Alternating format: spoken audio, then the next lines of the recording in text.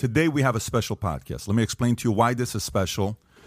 With all the tragic events taking place in Iran and the courageous protests are going on around the world, specifically in Iran, women leading the way with the youth, we decided to do a special podcast to just discuss the topic of Iran. And we got 4 special guests here with us. One of them, this is our Assyrian Adam. We call him Veni Oshana. Salam.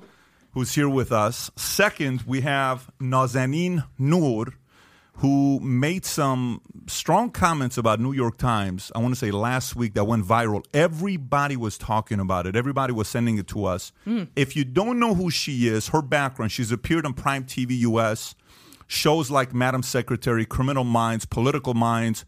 She's also the creative mind behind Persian Mom and many other things. On top of that, she graduated from George Mason University with a degree in government and international politics. Her double major is in communication, but I love her minor. Yeah. Her minor is in media criticism. How awesome is that minor, right? Which is appropriate for New York Times. I like it. We criticize a lot of things. That's good. We're going to do a lot more of it today, hopefully.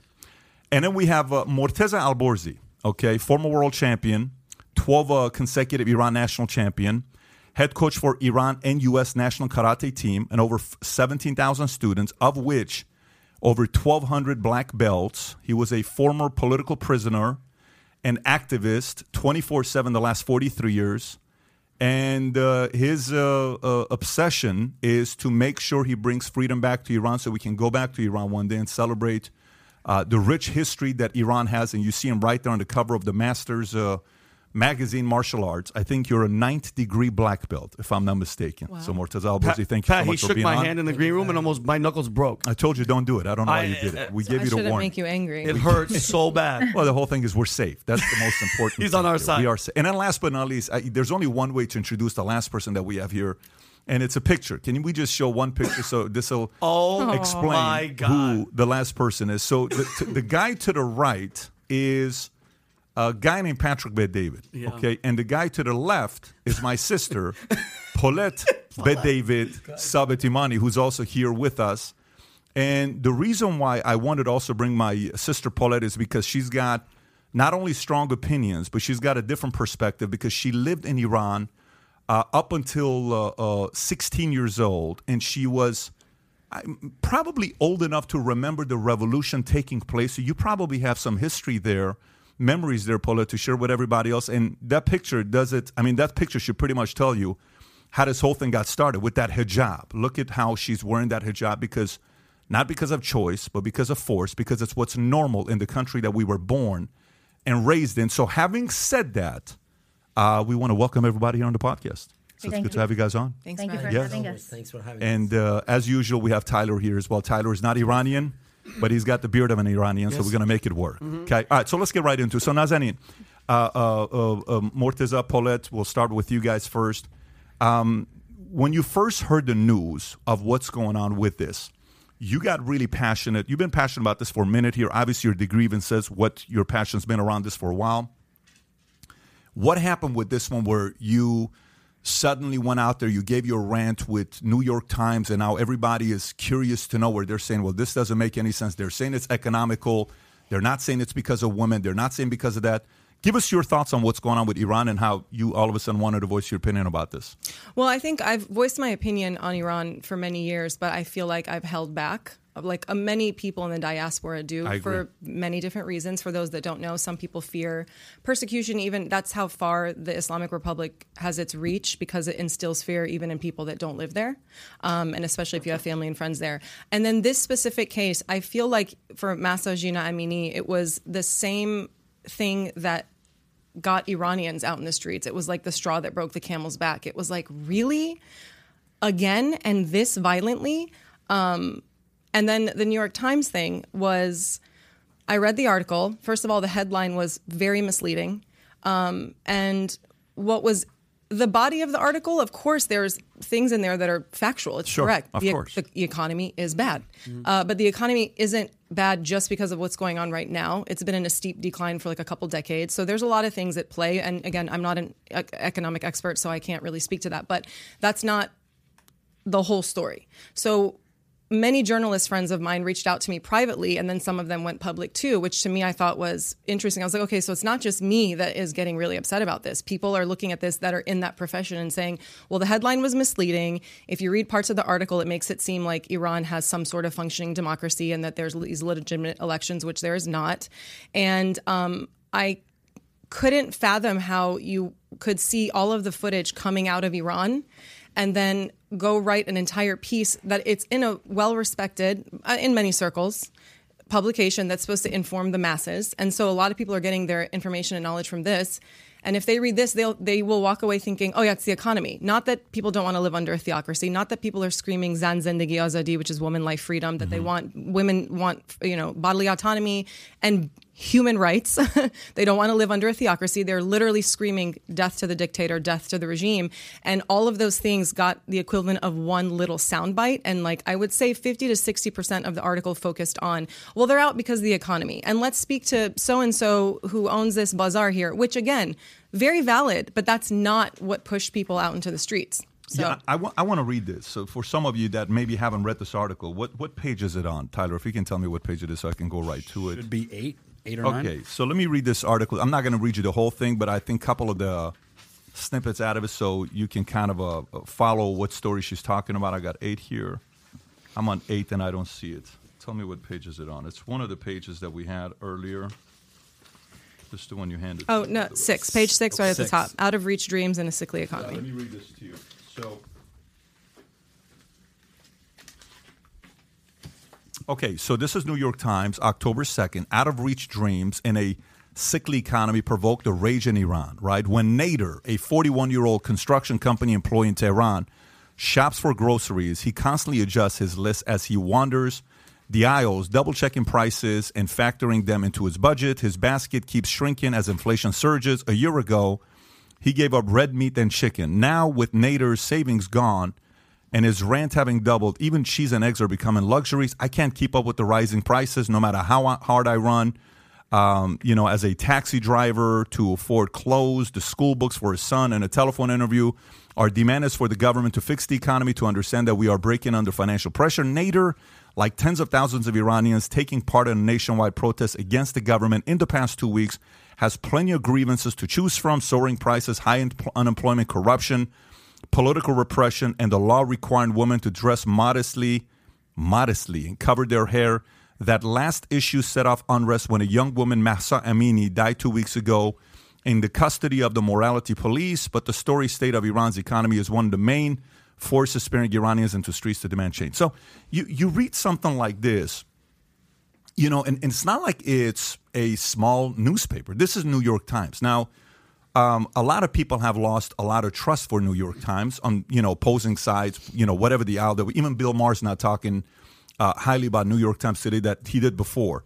Morteza, when you read something like this and you see what's going on with in America, a lot of people are going to read this saying, oh, all these videos are just videos. It's not really that bad. It's just another country in the Middle East that they're protesting. That goes on all the time. It's fine. Let's not pay attention to it. Let's pay attention to other things. Why is this so important for people that are not Iranian to pay attention to? Look, Patrick John, as I mentioned, most of my stories on Instagram, Facebook, this is not happening because of what happened to Mahsa. This was a bomb waiting 43 years for a country that was second in gas, third in oil, fifth in precious metals, fifth in gold, fifth strongest army in the world, with a passport that 157 doesn't need a visa to go to 157 countries. Pre-revolution. You're talking 77, exactly. 76. Exactly. Right. And on 77 and 78 was the second, not third, second most visitor tourist that visit our country. Turning to the point that now people finding food in a trash can. I get emotional, I talk about it even. That country which provided so many geniuses, 5,500 professors in United States universities, Iranian. Wow. 1/3 of NASA are Iranian. Now the Sharif University is getting surrounded by police, and we know what's going to happen to those kids. We know what's going to happen to them. When you say we know, yeah, because just assume people don't know what will happen to those kids. What exactly happened to 2 events before that? What happened? You think right now 185, 87 or 89 people got killed. Mm-hmm. No.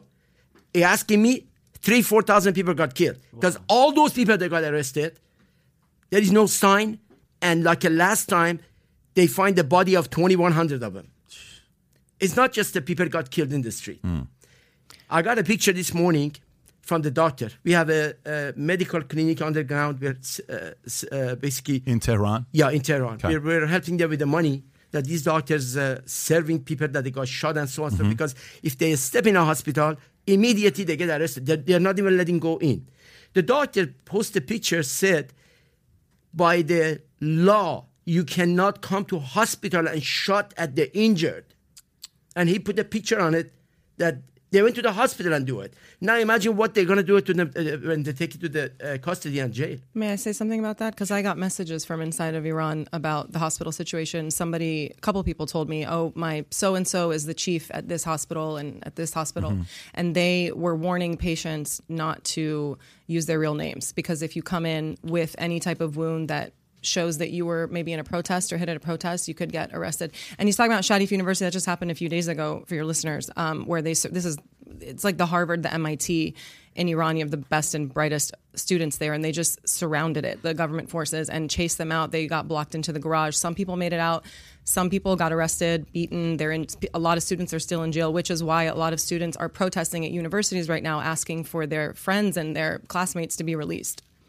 I mean, that's pretty wild. When you say that to a regular person, they're like, what are you talking about? That's really the life right now in Iran. And New York Times is saying, it's a fair election, Raisi that he had last year and lowest amount of turnout in elections since 1979. And, stats come out and, hey, this was already predetermined. So for Iran, let me even take a step back. Why does Iran matter so much to you? Okay, pull it for you. We were born in Iran. Okay, we lived there for a while. But we're Assyrian, we're Armenian, we've been in America for quite some time. What's so special about Iran to you? Memories. You want to go back, and there's so much history in Iran. I remember when the revolution happened, I was actually researching it, and I came across an article that back in 1979, women protesting forced hijab. So there were about 100,000 women that were on the streets fighting that they didn't want to have hijab. Right, and this was right after Khomeini in March said that hijab's going to be mandatory. It says on March 8, 1979, more than 100,000 women gathered on the street to protest hijab. And I remember Mom used to take us to, there was a street called Gandhi. It's still there. Yep. And they had like the first malls and everything came there. And to get us Italian ice cream, right? And so we're there, and all of a sudden, back then they would call it Sepah. It was Sarollah. They used to call the Sarollahs, right? Yeah. And they were in the cars, and then they were just chasing to see what's Sarollah? Sarollah is. It's like the police of hijab. Okay. Police of hijab. Right? What now is Gash to Ershad? It's the Gash to Ershad. Yeah, it's just the same. It's the same thing. It's just a different Got it. name. I just want to make sure the listeners know what we're talking about. Perfect. Okay. And then we were out, and you were 3, I was about 9. And Mom, we were walking on the street, and then the morality police charged at Mom and said, "What are you doing? You're raising a prostitute. Her hair is causing a man to sin." And so you remember this? I remember that. The way she 9 years old. And Mom was fighting back. Don't talk to me because just like this mask that became mandate all of a sudden. Yeah. That's what I had so many flashbacks when the mask came back, and I'm like, you got to fight this. This is all psychological fight. So anyways, then after that, Mom got me the first through sari, hijab. How old were you? I was 10. 10 I years was old. 9 and a half, 10. And was it something for you, Paulette, where it was like, I'm a woman now, I'm wearing a hijab? Or was it kind of like, I don't want to wear this? Or was it like, everybody does it, so I'm doing it as well? Do you remember what it was for you? It wasn't none of those. It was, we just have to protect ourselves to be safe. Because kids were missing. And the back then, because in 1967, family protection law was repealed. There was a family protection law that protected women, and they said the age of marriage for women went up to 15. Then Shah and their cabinet took it up to. What is that sound, by the way? Do you get? When you need mealtime inspiration, it's worth shopping Kroger, where you'll find over 30,000 mouth-watering choices that excite your inner foodie. And no matter what tasty choice you make, you'll enjoy our everyday low prices, plus extra ways to save, like digital coupons worth over $600 each week. You can also save up to $1 off per gallon at the pump with fuel points. More savings and more inspiring flavors make shopping Kroger worth it every time. Kroger, fresh for everyone. Fuel restrictions apply. Hear that sound or no? Yes, I do. Malik, is that from your side or no? Because we hear the sound and I'm off. I don't have anything. I'm on airplane mode. Okay, can you check to see if your own phone is off? Mine is off. See if yours is a It's computer. for playback. I can hear it. It's playback. If somebody's YouTube is playing back. Yeah. But I don't have anything. Yeah, it's not me here either. Mine is off. Okay, keep going. Keep going. So you were saying, you were explaining the story. The age of marriage went up to 15 and then 18. And then after the revolution, they dropped it down to 9, and then they took it up to 13. So for mom we just have to do what they say, because I don't want them to come and snatch my kid. That was the only reason why. That was the only reason why. Just to make sure, follow the rules, conform so they leave us alone. Exactly. Conformity is becoming the norm. And the 15 became 13, and in some cases today, women in Iran, the whole concept of hijab is that you become a woman at 9 years old, and you hear stories about 52-year-old men marrying a 9-year-old, which is some random stories when you hear that. It's not as prevalent or common in Iran. It isn't, to keep it factual. Yes, it happens, but it happens more in Do you other realize countries. what you just said, how weird that is to me to even hear? To even say it's not prevalent, meaning it doesn't happen every day, I totally understand. Oh, no, it's terrible. But the fact that, like I explained my 10-year-old son, I said, Tico, I want you to think about what is okay in Iran that it happens once in a while. He said, what's that? I said, how old's your sister? 6. I said, can you imagine your 9-year-old daughter? Let's just say Senna, 9-year-old sister. Senna becomes 9. She's okay to marry a 52-year-old. He's like, what are you talking about that? 10-year-old kid. Unfathomable. The conditions over there are so, but here's a challenge, like you're almost conditioned to think it's normal. How about to you? What does Iran mean to you? Because for you, if I, doing the research with your family, I think your parents came here 75. I think they came back. If I'm not mistaken, I'm trying to get some of the stories. Yeah, they came in 75 to go to university, and it was like a lot of Iranians. They came to get a degree, and then they were going to go back to Iran. But while they were in America, the revolution happened. Again, I think important for your listeners to know that we went from a monarchy to a theocracy as well in 1979. So they were in university, the revolution happened. And then it was like, okay, well, let's see what's going to happen after. And then the Iran-Iraq war started. And then, everybody in Iran, all the family was like, you guys should just stay there, especially because then I was born during the Iran-Iraq war. And they were like, well, especially with a daughter, you guys should just stay in America. And that happened to a lot of families, that the plan was to go back, but they stayed here. So.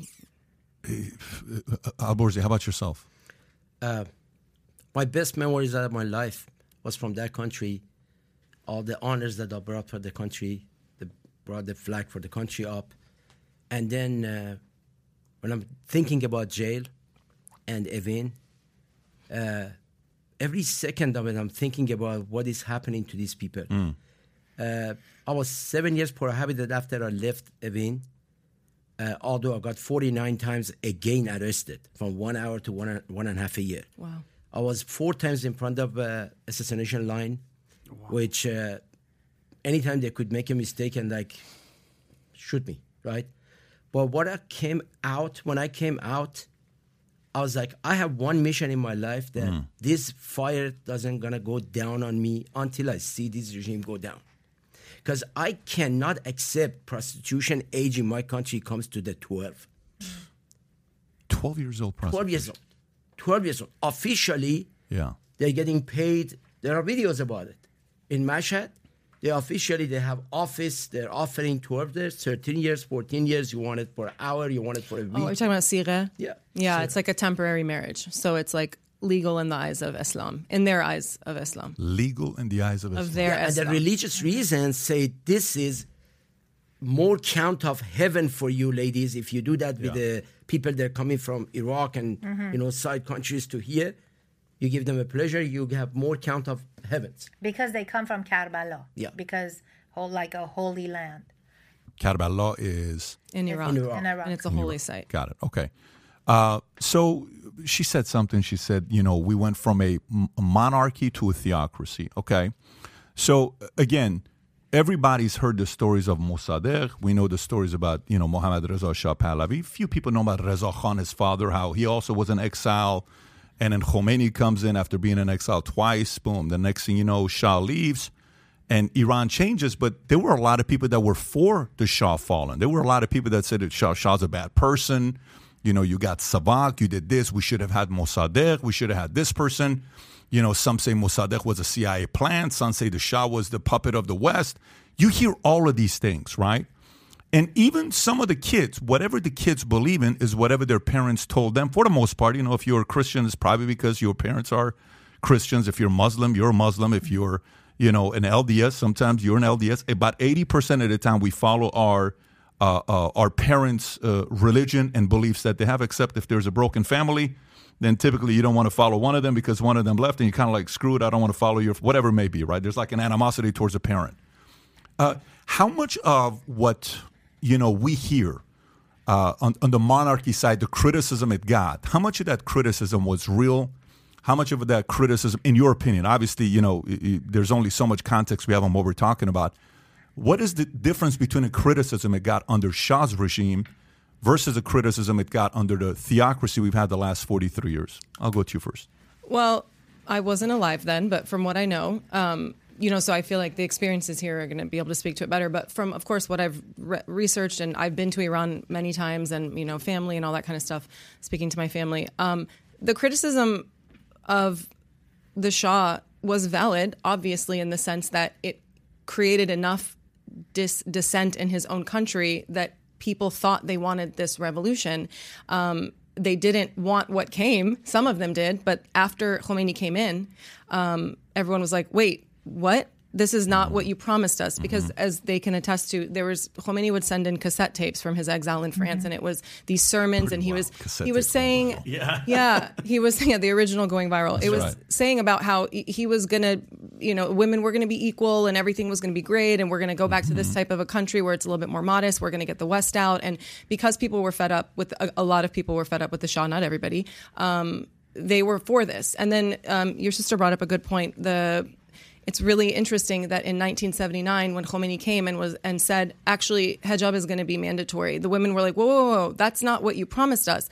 So the same women that were protesting now, somebody I heard said, the scholar Kadim Sajjadpour said, the same women that protested in 1979 against the hijab, their granddaughters now are avenging them, which is really, it's a really interesting parallel. Because they were literally getting beat up in the streets as well. And they all said afterward, we didn't get what we thought we were going to get. There's actually a great documentary that if your listeners want, if they want to get more familiar with Iran, it came out on HBO a few days ago or last week. It's called Hostages, Gerogan Ha, four-part mini documentary series. And it shows you how we got into the hostage crisis with the Shah leaving and Carter and Khomeini and the aftermath. And it's really, really great for people who don't know that much about Iran's history. Fantastic. Yeah. Morteza, what would you say?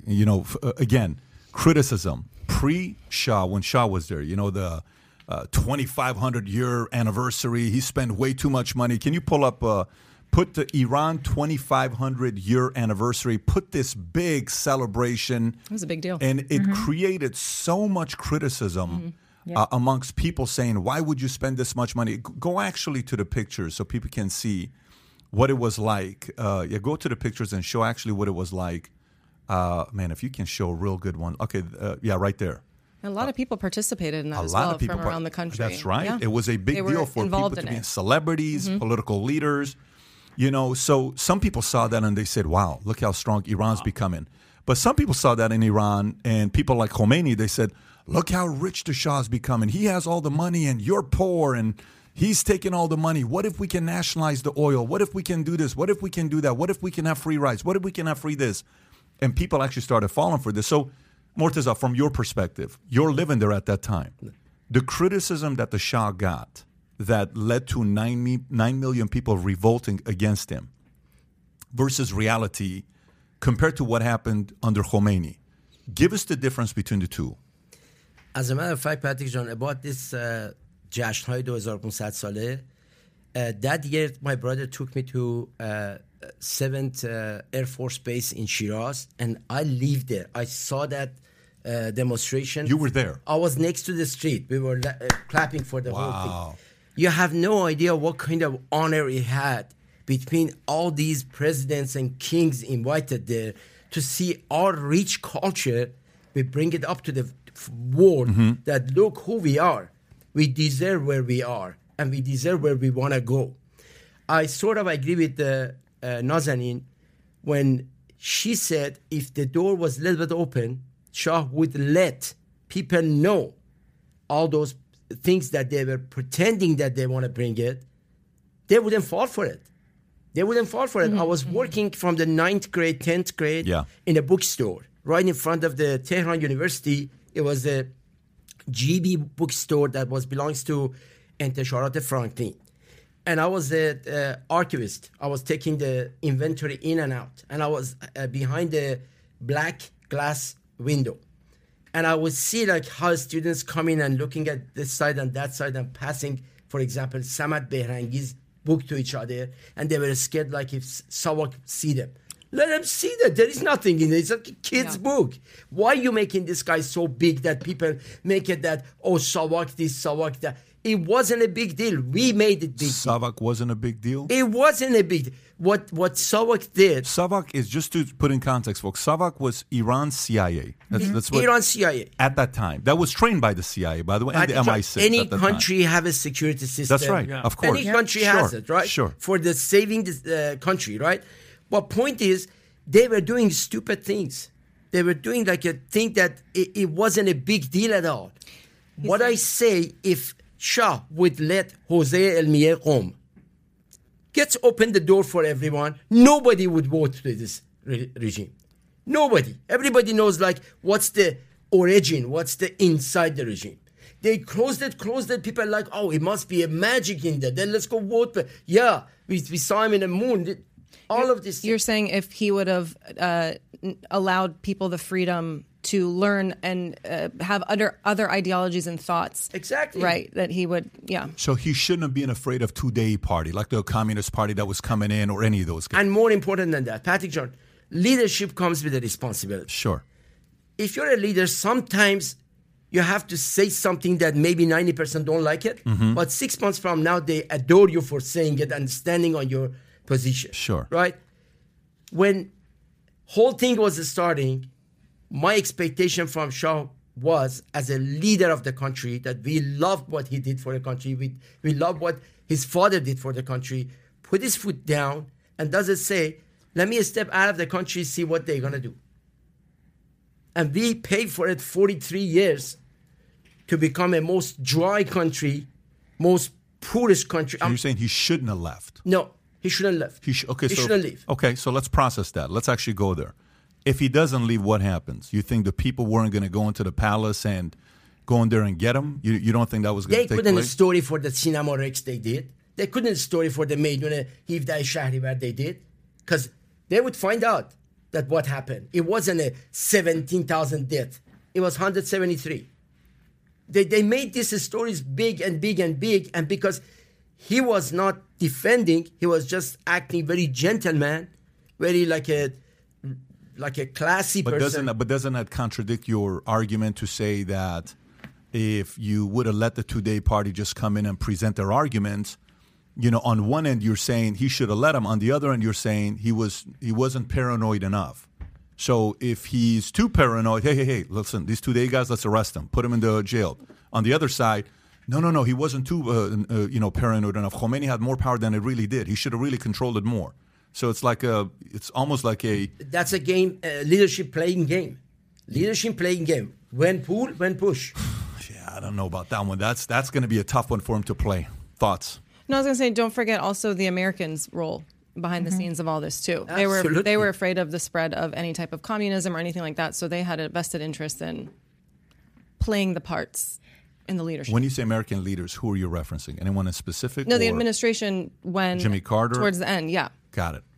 So, got it. Well, I mean, we're in the U.S. right now because of Jimmy Carter. If there's no Jimmy Carter, we'll probably be still in Iran right now, depending on... We're getting pulled from every side. Yeah. Our Persian Gulf belongs to 90% right. It belongs to China. Gas and gold is Russia. Obviously, West and East are pulling Iran apart, and it's not in their benefit that right now supporting people. But also, Shah was dealing with his own health also, right? His health was deteriorating towards the end. So it was kind of like the timing of all of it come together. You were going to say something? No, I was going to... This all reminded me of this documentary. HBO? One of the hostages. Are you in it? Yes, I was. Yeah, no. Like thinking she's like, I'm the director of the documentary. I am the producer, so I want to give it a plug. No, I'm not the producer. But he said something really interesting where he said one of the hostages, he had an Iranian wife that was waiting for him back in America. He said that, I'm paraphrasing, he said, we were not the losers of the hostage crisis because we were there for 444 days and it was uncomfortable and it was distressing and it was a bad experience. But the real losers of all of this, the real people that suffered were the Iranian people because they became a international pariah. And for the last 42 years, when this was shot, it was 42 years, they've had to suffer under this dictatorship, under this theocracy, which is what leads us to Mahsa Jina Amini. It wasn't just about her. It was just like what happened 2 years ago with George Floyd. It wasn't just about George Floyd. It was a bigger issue of people protesting systemic racism and police brutality. So this was the same thing. She was the representative of the match that lit the fire. That was a match. Yeah. And that was it. And if you don't mind, Pat, so I posted a video from my podcast. I got kind of emotional. It got to where I was just kind of pointing out like the feminists in this country, a lot of them complain when they can literally do anything that they want. And I said, this poor girl, her hat was wrong, and they beat her to death in the street, which triggered me to think about more things about where the modern day feminists at here. All the big voices, all those celebrities that jump on anything quick that happens only to Americans, from the Amy Schumers to Alyssa Milanos to Michelle Obama. Where are you guys at? Amy did say something. She said something. She said something. Just one thing. It was one thing, and I totally agree with you. By the way, we're all, I'm very left. I'm a Democrat, so I'm extremely disappointed and distressed with the response from what I guess I would say my party leadership. And you're waiting, and I'm thankful that AOC came out a couple times. She gave a very detailed breakdown of what happened, but Congresswoman Omar said something the other day that I found very problematic as well, because it was kind of like the New York Times article where it didn't present the full case. Exactly. So where do you think those people, like, where are they at? If it's not about a problem here, if it isn't about abortion, your fellow sisters are literally getting beaten to death by the morality police. Yeah. Where are you at? Where's the march? Where's the uprise? Where's the going into the streets? I think somewhere in Canada they had 60,000. Like, it was amazing. I don't see it here, and it's like, if it's not about one certain subject, I don't think they really don't care. Saying one thing is one thing, but I think getting out there and getting in the streets. I know, Paula, you've been doing it. I know, Naz, you've been doing it too. But if it's your rally cry. So, for example, my rally cry is capitalism and free enterprise and business and freedom of speech. That's my rally cry. If a topic comes around that, I'm going to talk about it. Like when PayPal came out yesterday. Over the weekend, they said, hey, PayPal moving forward, they're going to fine you $2,500 if anybody puts any kind of misinformation out there. I'm like, what is these guys put on Twitter? Fake. And then that wasn't fake. That was absolutely no. They just took it down. No, they just reversed it. Got debunked. That's not. Not. Nope. No, they reversed their role. Yahoo came out and Yahoo said they reversed their position, saying they can't do that. And by the way, if it was fake, PayPal lost $6 billion today. Wow. Oh, did they? Market value. But you see, here's what happens. Like, some people are like, yeah, but that was Snopes. That never really happened. This is happening where it's concerning certain people, and people are like, wait a minute, this is what's going on. For when you're saying this feminist stuff, there's a lot of women that this is their rally cry. Yes. Your rally cry is Your rally cry is women. Your rally cry is that when you're campaigning, and those are the ones that are quiet. That's making That's people feel. me. Yeah, that's a little bit disturbing at? for some people. Yeah. Question. So, Mortaza, we've seen this many times, though. This isn't like the first time that this has taken place, right? This has been going on for many times. Every time, something like this happens, people are like, oh, it's not going to happen. It's just it's going to last a day. It's going to last a week. It's going to last 2 weeks. It's going to last 3 weeks. Eventually, it's going to be this. What is different with this one than other protests we've had in the past? Here's the difference. Never happened that 25 days, morning to night, 24 hours, people under age 30 that they did not even born in the other regime. They born in this regime. Never happened. I don't know if you heard that news or not. In Sistan, 8 kids got killed. They got shot from the back. And 80 people total in Zahida. 88, yeah. I mean, they didn't even tell them run or hey to turn around and they shoot them. They just shot them from the back. These things, we believe, when it gets to this point, every one blood brings thousands of bloods up to go fight back. These families, they're not going to stop this time. It's a matter of do or die. We can feel it this time. I'm in touch with Iran almost every night. Almost every night. Yeah. We're talking. We can feel the language. When you're always saying, when you look at the eyes talking. Yeah, of course. I can feel it. When I'm talking to them, I can feel it. This time is different. With the people. For many reasons, it's different. Many reasons. They have nothing to lose anymore.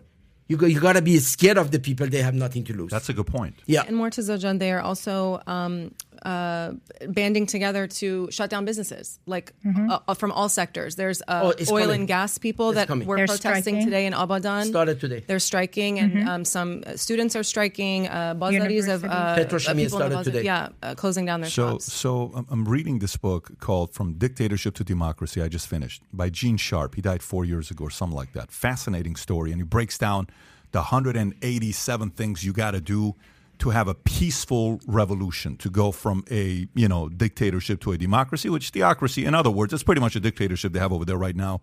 You don't have a voice, you don't have freedom, anything can be taken away from you. It's a very different kind of an environment. But his argument is this has to be a peaceful revolution, peaceful protesting. It can't be violent. It's like the whole story with MLK versus Malcolm X. One wanted to do it peaceful, the other one had to go more on the violent direction.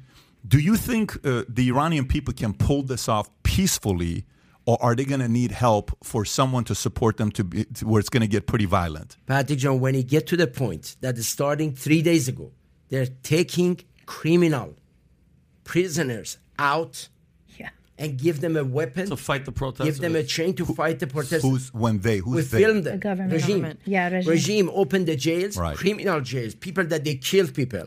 Now they give them promise of lowering their, jail time or off them for the death or whatever, and put them in the street. There's also reports of which the regime in Iran has done this before. They bring in forces from Lebanon and surrounding countries because some people say that it's easier for them to beat and kill Iranians because it's not their hamvatans, it's not their people, their country, women and men. So that's happening too because there's photos circulating of their uniforms. Their videos. And the videos that they're talking Arabic. Yeah. They're saying that you're in my land and you're telling me what I can do in my own country. Get out of my country. And they're speaking, even the police or whatever, they're not even wearing anything. Some of them are just in casual clothes. But going back to the question, Apollo, to all of you, and violent, peaceful protest, is the method of peaceful protesting, can that prevail long term? No. You don't think? Okay, so tell me why. I just feel like, and also for a diaspora Iranian to be sitting out here, I can never tell people in Iran what to do because I'm not there. No so question this about isn't it. what. Yeah, So what I'm just saying is when because I've seen people inside of Iran say this in a more eloquent, articulate way, but essentially, if the state is meeting us with repression and violence, that's how we're going to respond back, and that's what you're seeing. Okay, fine. So how do you do that without weapons? Because over there, it's not Second Amendment. It's not like America where they believe in Second Amendment, which, by the way, times like this kind of validates, kind of need a gun here and there to protect myself against the government that tries to do this to me. But how do you do that if you don't have access to guns and weapons? And that's a major problem because people thinking army would join them. one of these days. Well, guess what? The head of the army are selected from the high generals of Sepah Pastaran. They put him on the top of the army. We heard last week there are 5 of each group, high-ended rank. They got basically assassinated because they were thinking or talking with each other for something like that. Yeah. Here's the point. Right now, people, they're hoping that they get the lower rank this side. And if you see, stone and rock is against the tear gas and bullet. People is who? The people, like we the people, not the government. Are Sure, hoping okay. that police forces come to their side. Hoping that police forces come to their side. Which I believe is one thing that a lot of people say outside of Iran, inside, that's what they need. Absolutely. And by the way, you know what this book said? The book said when large institutions, unions, organizations turn against the government, that's when they start losing. So it's not just the people. So it's when you're talking about businesses, oil, things like that, that's kind of the direction it needs to go to for some of that to be taking place. But you're saying there's, regardless of what happens, it's going to go through violence. It's not going to be successful as a peaceful protest. Way past it. So let me ask you: was the '79 one a peaceful protest when they got the shot, or was it violent? It was peaceful. So maybe peaceful could work because being too violent it worked against the Shah. Patrick John, this regime is dirtier than the Shah. It's the worst regime in the history. You don't find any king, any dictator did what they did to the country and to the people. You know what's crazy? So I was on the show with Fardot Farahzad, good-looking guy. I don't know if you guys... from Iran International? From Iran. So he had me on last week, and we're talking, and he asked me the weirdest question because I did a video about Iran like a couple years ago, U.S.-Iran history of conflict, and he said, in your timeline, and again, I'm paraphrasing because he asked it in Farsi, and there was a translator. I speak Farsi, but I don't speak it fluently to speak on the channel in Farsi. So he says... You said that when Iran needs help, and for whatever reason, Democrats don't help Iran to have a democracy, Republicans do. And I said... We're not saying history says. I'm just saying case study. Yeah. The closest thing to Joe Biden ever is Jimmy Carter. Yeah. And the closest thing to Jimmy Carter ever is Joe Biden. Did you hear Michelle Obama or Oprah say anything about this is happening in Iran? I'm specifically talking Carter Biden. Right? Because, on the outside, Carter was sold as a what? Carter, everyone who knows Carter says good things about Carter as a person. Left, right, middle, doesn't matter. As a human being. Pacifist. Yeah, but when you talk about as a leader, this guy was not a leader, decision maker. He wasn't. He was just a very good Christian family man, just the kind of a guy that's, if you're going to be like a man, be like this person, he's a good man, right? But when it comes down to decisions like this, he didn't make the decisions that he needed to make. Kissinger himself, they could have helped. They didn't get involved, right? And then you have Biden being where he's at right now, and they have a bunch of other sets of issues that they're dealing with. Focus is more on Ukraine, less on Iran. Ukraine's the main focus right now because of Russia, all that stuff. Hey, $50 billion here, $60 billion here, and then Biden agreed to give another $7 billion, I believe, last week, where the conversation's taking place. And now everyone's saying, well, the whole thing's going to change when they get back to the JCPOA negotiation to cut a nuclear, because we have to give them what they want so this thing can kind of go away, which is. I don't understand that argument to take the position of let's give them what they want so the regime's going to be happier and calmer, right? What are your thoughts when you're hearing this of U.S. not being as involved to help the people where maybe in other times they got a little bit more help than they're getting right now? You're talking about Iran, right? Yeah, I'm talking about because, for them to do what they want to do, they're going to need some sort of a help. Outside help. The people are, not the government. So there's a big difference. Like, for example, if we're talking Armenia against Azerbaijan, okay, the Armenian people and the government, the Armenian people are not revolting against him. They're on the same page. They need help. Here's money. Ukraine is like, dude, we're on the same page. We need help. They're attacking us, right? But Iranian people, their government is hurting them. So a regime has to come in and help the people out, and it's not happening. Why is Iran not helping out? Patrick John, United States sold over $1 trillion after brought Khomeini to Iran. It's not in their... You said they sold? They sold $1 trillion of arm in last 43 years to the Middle Eastern area because of them making one country scary. Hey, you got to buy this against them. Hey, you got to buy this weapon against... That's what is happening. Iran, with Khomeini come to Iran, 7 war happened.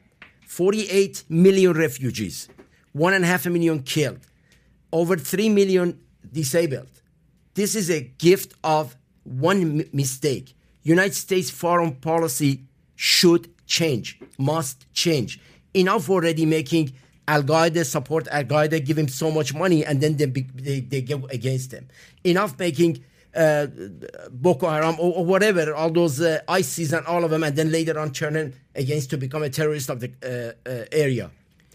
If you're going back and you see what these things happening is a mistake of foreign policy of the United States. Yep. But there are a lot of Iranians, sorry to cut you off. No. There are a lot of Iranians that also I hear from that don't want foreign intervention, because a lot of people do see the reason we're even here is because of foreign intervention, partially. So there is that argument too, that it has to come from within. How it's going to come from within, I also don't have the answer for that. But there's a difference because, and here's how I see the foreign intervention. The difference between, there's another documentary that why the revolution of Iran happened, talking about what they did to the Shah because Shah was becoming too powerful. For example, if you're living in a society where the people at the top are abusing people, okay? Say you and I are here, we go to a restaurant, okay? We see a guy that's hitting a girl, slaps her in the face. What are you going to tell me to do? I'm not going to tell you. I'm going to go intervene. That's right. Yeah. But should we intervene? I would. But should we? Yes. So we should. Yes. You just answered. But yes, but wait a minute. To me, that's different. But no, it's not. It's not different because in this situation, 12-year-olds are getting killed. Yeah. Okay, so it's not like with the Shah was killing 12-year-olds.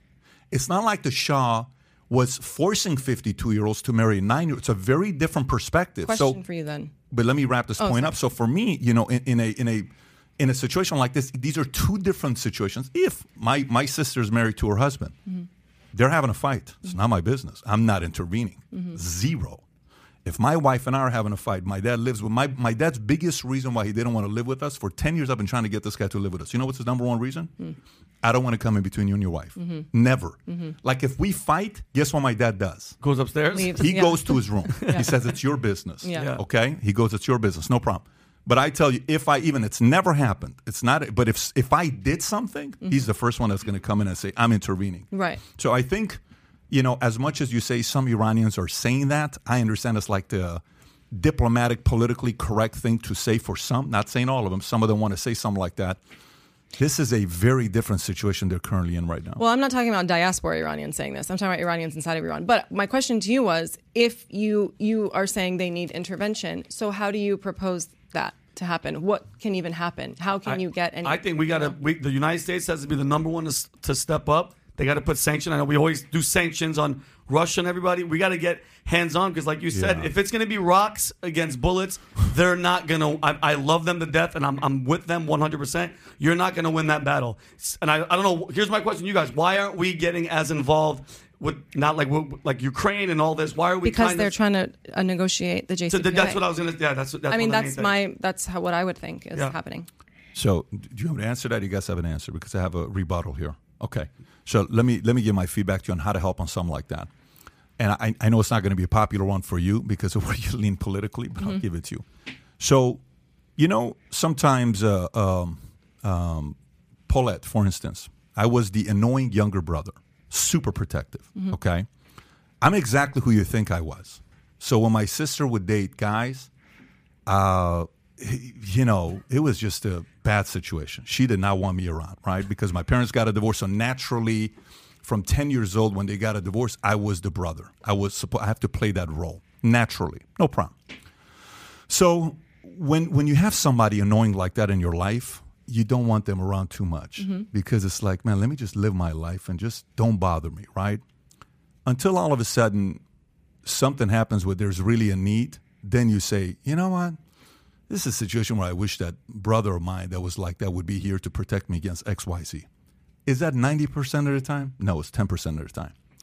When Trump was president, okay, he put sanctions on top of sanctions, on top of sanctions, on top of sanctions, on top of sanctions, on top of sanctions, to the point where Iran was about to go through the revolution. It was very close. We were about to go through the revolution.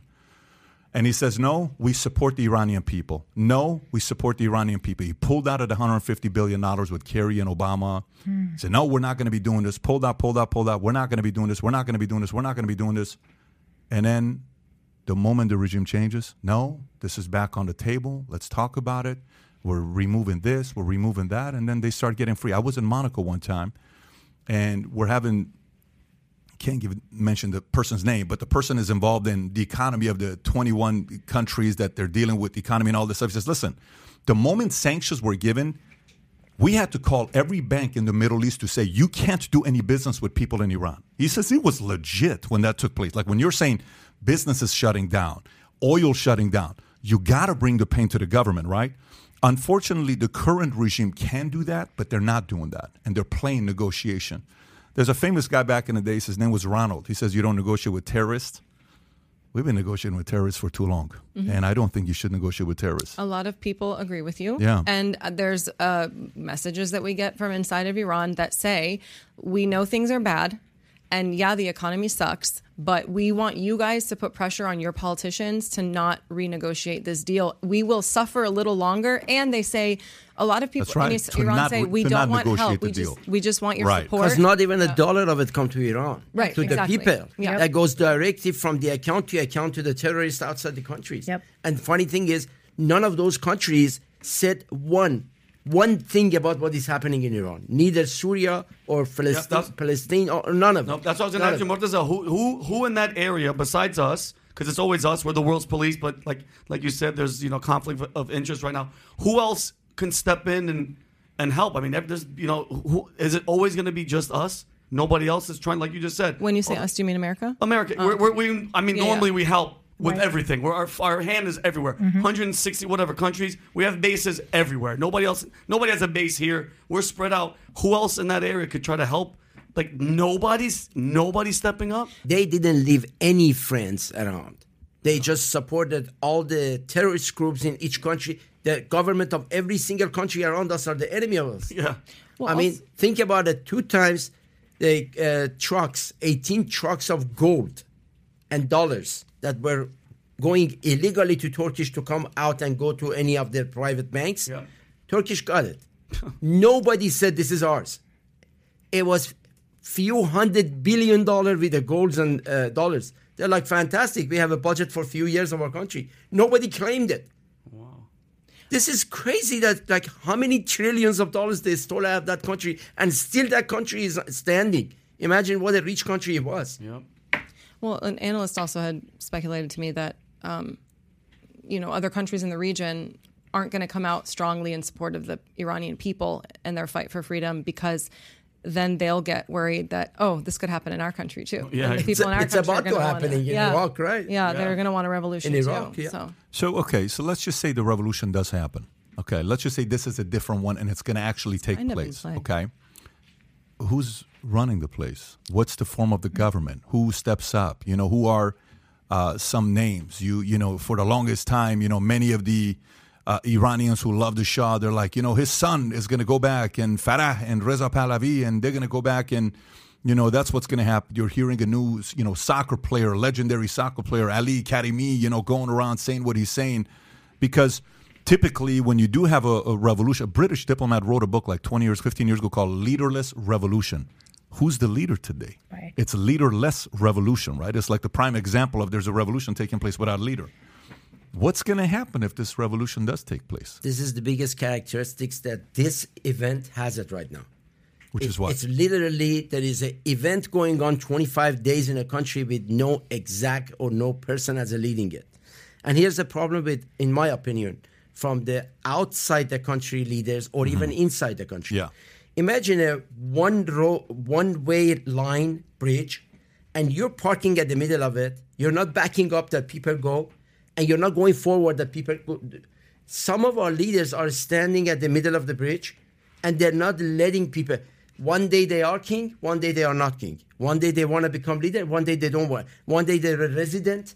They announce that I'm just a resident. This thing is not. We can't count on the people that there are on outside the country. I believe the next future leader of the country would be possibly a lady, from the street of Tehran. You think so? Look at what the girls are doing right now. That's amazing. Look at what the teenage girls, they're leading the charge right now. That would be a fascinating Oh my God, that'd be great. Seeing them in the street and, Yeah. I mean, but you know how when there's a crisis, leaders rise up and you kind of identify certain names like, hey, look at what happened here. Boom. Who's this person? Never knew this person. Overnight, we know the person. Are there some names that are being, identified who are getting their voices to get louder and louder? I haven't heard any. And also I would say, even if I had, it's dangerous to say it because you're just giving something away. Like, then we're going to go after this person. I understand not. No, but what name, you say right. when you said Ali Karimi, I think people half joke and half think, well, he'd be great if he could come back and do that. Right. No, but I have also heard people say this is not anything formal. This is just like, oh, this would be cool if this happened. But there's a human rights lawyer that famously has never left the country, and they jail her all the time for defending human rights, Nasrin Sotoudeh, and you said a female. People have been like, well, she'd be great if, she could lead the charge. You think Iran, out of all the countries, is ready to have a woman as a president? Well, not in the current government. No. Of course. I'm saying once the revolution happens, you think it's capable to do that? And if you do, when Khomeini came in, he killed 2,000 of Shah's generals and military leaders. What do you do if you do take over? Hezbollahs are still there. Morality police people are still there. What do you do? Them jail them? Like 100,000 people going to go to jail? I mean, that's because those, if they're still out there, they're going to do what their job is to do. Are they going to escape and go to, where are they going to go to? What do you do with those folks? Well, the Imperial Army, when Shah left, a lot of them just switched over. They're like, okay, well, I guess you're in charge now. Not a lot of them. No, he killed a lot of them. He killed like a couple thousand of them, and a lot of them escaped. Top ones. Yeah, they got top ones. Yeah. Well, yeah. I mean, those are the main ones you got to figure out because you need your lieutenants, you need your generals. But what happens with that? What do you do with that? What happens with the Hezbollahs? What happens with these people? History shows during the Mossadegh time and even a couple of times after that these people, they have a fantastic talent of over the night changing face. Well, we saw that at 11:40 a.m., people were in the street, death to Shah, Zindabad Mossadegh. The 2 months passed between the people. Same people said the opposite things 20 minutes later when that happened. What do you mean by that? So you're saying they could change their minds is what you're saying? Many people. Look at our celebrities. Look at our celebrities in past month. I have a Farsi page past as soon as I came out of the country on Facebook. I contact many celebrities that about this matter, you want to say something? About this matter, you want to say something? Nothing. Now, last 15, 20 days, they feel like, it looks like this is serious. Yeah. They start saying something. And some of them still, they're not clearing their position. Exactly. They're just saying something between Dispay and Daweh that I don't say that taking a side. To be fair, they're getting it's not a time to say I'm Persepolis or I'm Taji. I'm the soccer team. Soccer teams, which side? It's a matter right now. You have Sharaf or you're Bisharaf. Yeah. That's it. Right. That's it. And they threaten Sharaf Bisharaf. Can you explain what? No, I can't. It's just having shame. Having shame. Yeah. So if you are Bisharaf, you have no shame. No shame. Yeah. No shame. Shame or no shame. And the artists do get threatened and their families get threatened. And I know they've taken people's passports away so they can't leave the country. So it would be, and a lot of them have spoken out and then they get threatened. And so it's like they try to do it and they can't go past a certain point because of what's being told that will happen to them and their families. So, yeah. You know what I mean? Shervin Hajipour just made a song with everybody's tweets. I don't know if you heard that. Of course. And so they caught him. They captured him. And then his video came out, I guess, yesterday. And in his video, he just wanted to let everyone know that I'm okay. Nothing's happened. It was a misunderstanding that they thought perhaps I'm with the other governments outside of Iran. But, it's not. And instead of giving me money, a lot of Iranians are supporting my music and you're sending me money. Send the funds to Mahak. Yeah.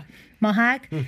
And at the end, I'm okay. I'm not taking any podcast. I'm not at this point at all. And you could see that it's scripted. So the Iranian government lobby. Same thing that happened in China with Jack Ma, when Jack Ma went disappearing for 3 months. Yeah. So when you ask... And by the way, the song, Rivet. First time, by the way, the first time I heard it, I'm like, oh my God. I had the kids listen to it. It's unbelievable. But go ahead, you were saying. So when you're saying, how come we're not helping Iran, right?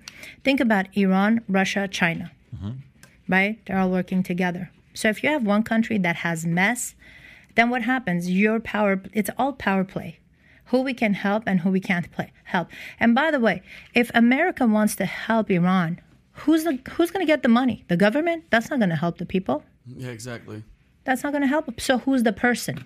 There is no person. So it's just a movement, and you can't just give money to and a movement. These take time too. Yeah, for sure. Yeah, so maybe something will emerge I in hope the to God for coming them. weeks and months. Me too. Because it's not letting down, and like we said, when you have schoolgirls that are this defiant in the face of authority and they don't care and they're out in the streets getting murdered and beaten and going in the faces of police and any authority figure taking off their hijabs, that this is like, there's no turning back from this. And like Mortaza said, they feel like there's nothing to lose. We literally live under the worst oppression. So what worse could happen? Yep. So one of their chant is that until our last blood, we're not giving up on this movement. That's their, like, I don't say it exactly how they say it in Farsi. They have nothing to lose. Yeah. That's where they are. Nobody, you can't find anybody does what they did to our country in 43 years in a history of human being. You can't find it. I was with you in Irvine. You guys were doing protesting. You were in L.A. the day before. How big are these protests getting in L.A. and Irvine? It's getting bigger and bigger. Yesterday, Sunday, we had the event at Mission Viejo. It's a little city. Somewhere around 4,000 people were there. Oh, in Mission Viejo. Yeah, in Mission Viejo. Our event in LA was a little over 20,000. Because I was helping and with then LA protest. that afternoon, we drove to LA. In the streets. Yeah, we were started downtown at City Hall and marched. And it was, I mean, you can see there's aerial shots and 151 cities participated in this. And I should point out, it was started by Hamed Esmailion, who lost his daughter and wife in the Flight 752, which was shot down by the IRGC. And he started this movement. And it's because of him that we had the Global Day of Action for Iran. And 151 cities. I mean, that's a lot of global support. You know, I hope this is the one area where, everybody, doesn't matter which side you're on politically, everybody unites to say, look, man, I don't care which one you voted for or not. If there's one thing we agree on, I'd like to see democracy get back into Iran where we can be free and go back and visit a place like this. It seems like if there's one thing, hopefully, people can stay unified on, it seemed like so far it's looking good to do something with this. Freedom for Iran. Well, we're going to see what's going to happen with it. By the way, so just out of curiosity, this is a topic that comes up all the time. I've spent time with Reza Pahlavi a couple times, the son, in D.C. We've had a meeting together. We sat down. We talked about his father. We did a Zoom a couple years ago, and we've spoken. Hey, you should have him on. You should have him on. You should have him on. And he's out there, very eloquent, great speaker, does very good job. But the audience is 50-50. If you look at his social media, it gets a lot of people, gets a lot of commentary. He gets a lot of people that still follow him, very loyal to his messaging. But what is the perspective of Reza Pahlavi's, his son, RP? How do the Persian Iranian people view him? Any one of you guys can take this one if you're... Well, I live in LA. Okay. So LA leans toward more monarchists, but there's also a lot of people like me who aren't aligned or affiliated with any group, ideology, or person. We just want freedom for Iran. And I know some of the people in his camp have said, look, he just would like to be a part of the democracy in an election. And if they vote for him, great. And if they don't, it'll be somebody else. So there's kind of different camps. And there is definitely split support. That's what I've seen. Oh, yeah, where's he? Yeah, I agree. When last couple of times he cleared his vision about, I want to be a citizen. And if people wanted me to run the country, no problem. Then you guys select it, right? This made so much clarity for people that were thinking like only king, only Reza Shah is coming. This way, now people know that we talk about absolute democracy. Absolute democracy. When regime change, everybody votes on what they want to do. I don't know. You guys are all being very diplomatic. I think it's more 50-50 because I don't know if the younger people feel he can relate to their pain because he's lived in America and you know, I think the generation that knows his father more, they're probably saying, oh, we would like that back. But the younger generation, I don't know. I'm not 100%. I would agree with that as well. You don't know if the younger generation, which is very valid, on why that would be the case. Well, listen to their chants, too. The younger generation is just saying, Zan Zindagi Azadi, freedom, death to the dictator, death to the regime, don't be scared, we're all together. So that I just feel like if we listen to their chants, we can hear what they want. Freedom, secularism, secular democracy, but there's not one person's name. Some people say it in Iran, but the majority are not saying one person's name. It's kind of like, for example, we moved to Florida, right? And I was having a conversation with Sia, and then we talk about California, how we miss California. But we miss California post-COVID because that's the California we know. California is different for us now because we're so used to Florida. Yeah. Are you kidding me? And I feel like, for example, the older generation remembers how Iran was with Shah and Pahlavi, all of that, and they're hoping that comes back. But is there a connection with the youth? Is RP making connection with the youth? Or whenever there is uprise, that's when he shows up? That's the whole question. Got it. So, you know, some view as an opportunist, hey, come out here, say a few things. Some say, no, we want him here because we'd like to go back and see what Iran once used to be. The chance of Iran going back to a monarchy is slim to none. It's not going to be a monarch. The only thing that's going to happen is again, my opinion. I'm just talking from my perspective here on what I'm saying. Democracy is the only. In order for him to take it back to monarchy, I feel you can't be disconnected for 43. That's a long time for it to happen again. So, again, no one knows. You'll see what'll happen. If it comes down to the election, that's who they want. It is what it is. If it doesn't, it won't happen. I think, John, people experienced 1,400 years ago Islam. That's enough for them. They don't want to go experience 250 years ago monarchy again. It's time for democracy and freedom for people. But what does democracy look like? I hope we find out. How do you live here? No, I understand, but think about 44 years of oppression.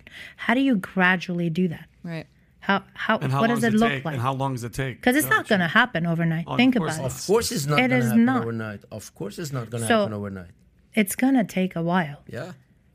But it is possible because it's different type of movement this time than the green movement. And green movement, I feel like I actually was in Iran when that happened. I got to Iran 2 days before the election with Ahmadinejad and Mousavi, and it was when we landed, we were out of the airport in Tehran at 2 a.m. and we're driving through the streets and everybody's out dancing. There's green everywhere because that was the color of the movement, music. And I was like so shocked. I asked my family, I was like, this is happening here? This is legal right now? And they're like, well, yeah, it's before the election. So they want everybody to feel this energy. And everybody really felt energized. And then we all saw what happened. It was a rigged election, obviously, and went to Ahmadinejad. But and I was there for the couple weeks after. So I saw what happened, but it did kind of get quashed pretty quickly.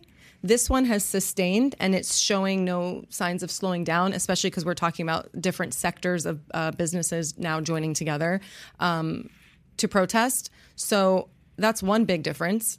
Another one is like how young the people are that are engaged and moving this forward too, like teenagers were saying, you know? I haven't seen it be this sustained because we've had protests happen. Aban happened. That was the Bloody November in 2019, where 1,500 people that we know of were killed. And then that, because the internet got throttled and cut off and the world wasn't paying the attention it is now, that also got quelled really easily. And this one is not. This one's growing more. Let me ask you. You guys remember, you know, what's that one song? We Are the World, you know, the whole USA for Africa, US for Africa, the song. If somebody does want to, you know, do an event like that to raise money, who does the money go to? Who do you trust to send the money to? Are there any organizations that you can support? Are there ones that people trust that is actually going to make it in there? Sometimes the biggest criticism has been the money never makes it to the real people. The ones in the middle keep most of the money, so be careful who you give your money to. Yeah, the Center of Human Rights in Iran. That's why I swear to God, I was going to ask you, if we're sending that money, who's going to get it? Does it go directly to them, or is the government involved? There's a couple that came out. I wish I had my phone with me, but I can find the link. But there are a couple, like Iran Human Rights, Center for Human Rights, and they use the money to, I believe what it says is to actually just help promote some freedoms and democracy for Iran, and they work on I don't want to misspeak for them, but they use it. It's not going. You can't just send money to Iran anyway, and there's certain ways that you can get money to charity organizations and stuff. There's also an Amnesty International petition that's going around. I know one of the human rights attorneys that's a part of the effort that people are trying to get signed so that it puts pressure on the UN and the international community to create an international mechanism to investigate crimes against humanity from these officials and to go after their assets in other countries, especially where their kids live. So they're trying to get them to not be able to travel, to have them and their kids not be able to have property, freeze their money, and that's one way to get to them and try them for crimes. It's one way to get to who? To the officials of Iran who are in charge of, giving these orders. It's basically like a way to sanction them, to freeze their assets, to allow them not to travel freely to U.S., Canada, Europe. Yeah. Okay. Paulette, did you guys know one or no? Where the money goes to? Because sometimes, like right now, for example, I'm having what's that again? They should say it somewhere on there. That's the one of Iran. Yeah, that's it.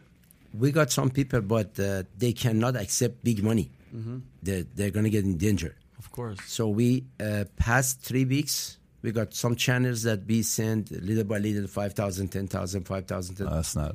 And mostly goes for the doctors and, people that they are giving help. They spending for the medical stuff, for the people that get shot and so on. They're underground. What do you guys think about Christiane Amanpour? What do you guys think about her with CNN?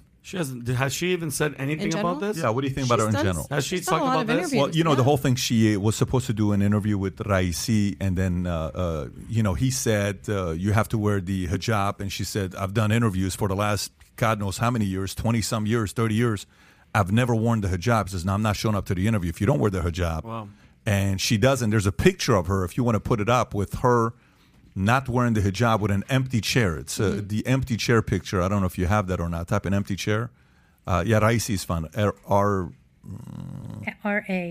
There it is. It's right there to the right. Yeah. There you go. That's the picture right there. And he doesn't show up. Wow. But then she does this. Then a couple days later, she tweets and says, retweets the article about New York Times. And I think she pins it to the top. Then she unpinned it about the fact that the issues taking place in Iran is economy. It's not really, what's going on with women and hijab and all this. It's more of an economical issue that's going on.